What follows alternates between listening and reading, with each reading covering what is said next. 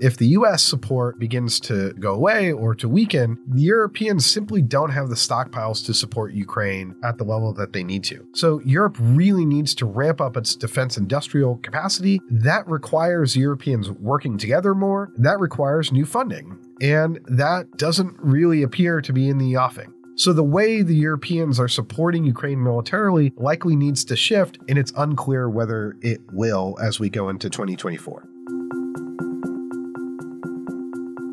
Hi, I'm Max Bergmann, Director of the Europe, Russia, and Eurasia program in the Stewart Center here at CSIS. And in the CSIS 2024 Global Forecast Report, A World Dividing, I take a look at Europe's surprisingly resilient support for Ukraine and note that this is going to be really tested in 2024.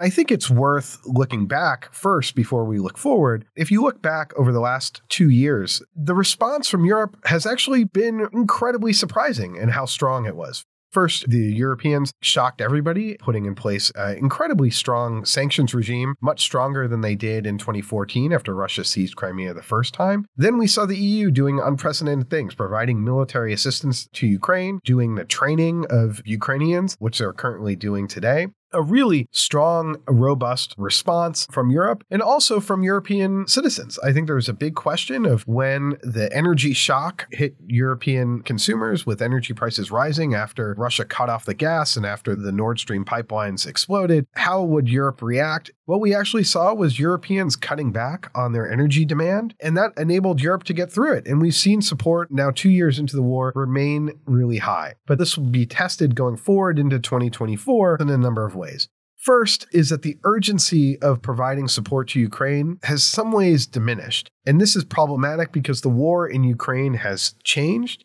This is an incredibly brutal conventional war that requires tremendous industrial capacity. The way the Europeans were providing military support to Ukraine was by taking out of their stocks their old equipment and giving that to the Ukrainians. Well, they've essentially run out of stuff. And if the US support begins to go away or to weaken, the Europeans simply don't have the stockpiles to support Ukraine at the level that they need to. So Europe really needs to ramp up its defense industrial capacity. That requires Europeans working together more. That requires new funding. And that doesn't really appear to be in the offing. So the way the Europeans are supporting Ukraine militarily likely needs to shift, and it's unclear whether it will as we go into 2024.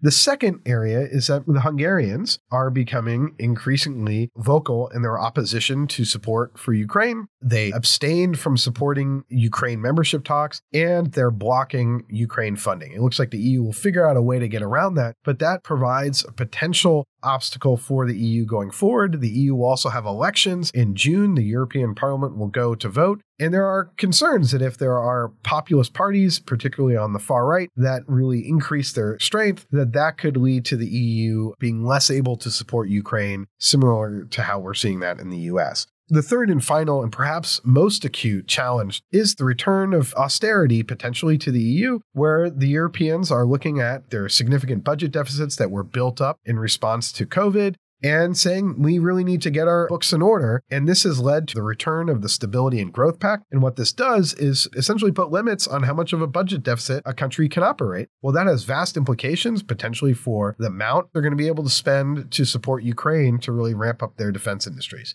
So these trends, I think, mean that it's going to be a more difficult environment for Europe to really build up its support to Ukraine or to meet the needs of the Ukrainians as they fight the Russians into 2024.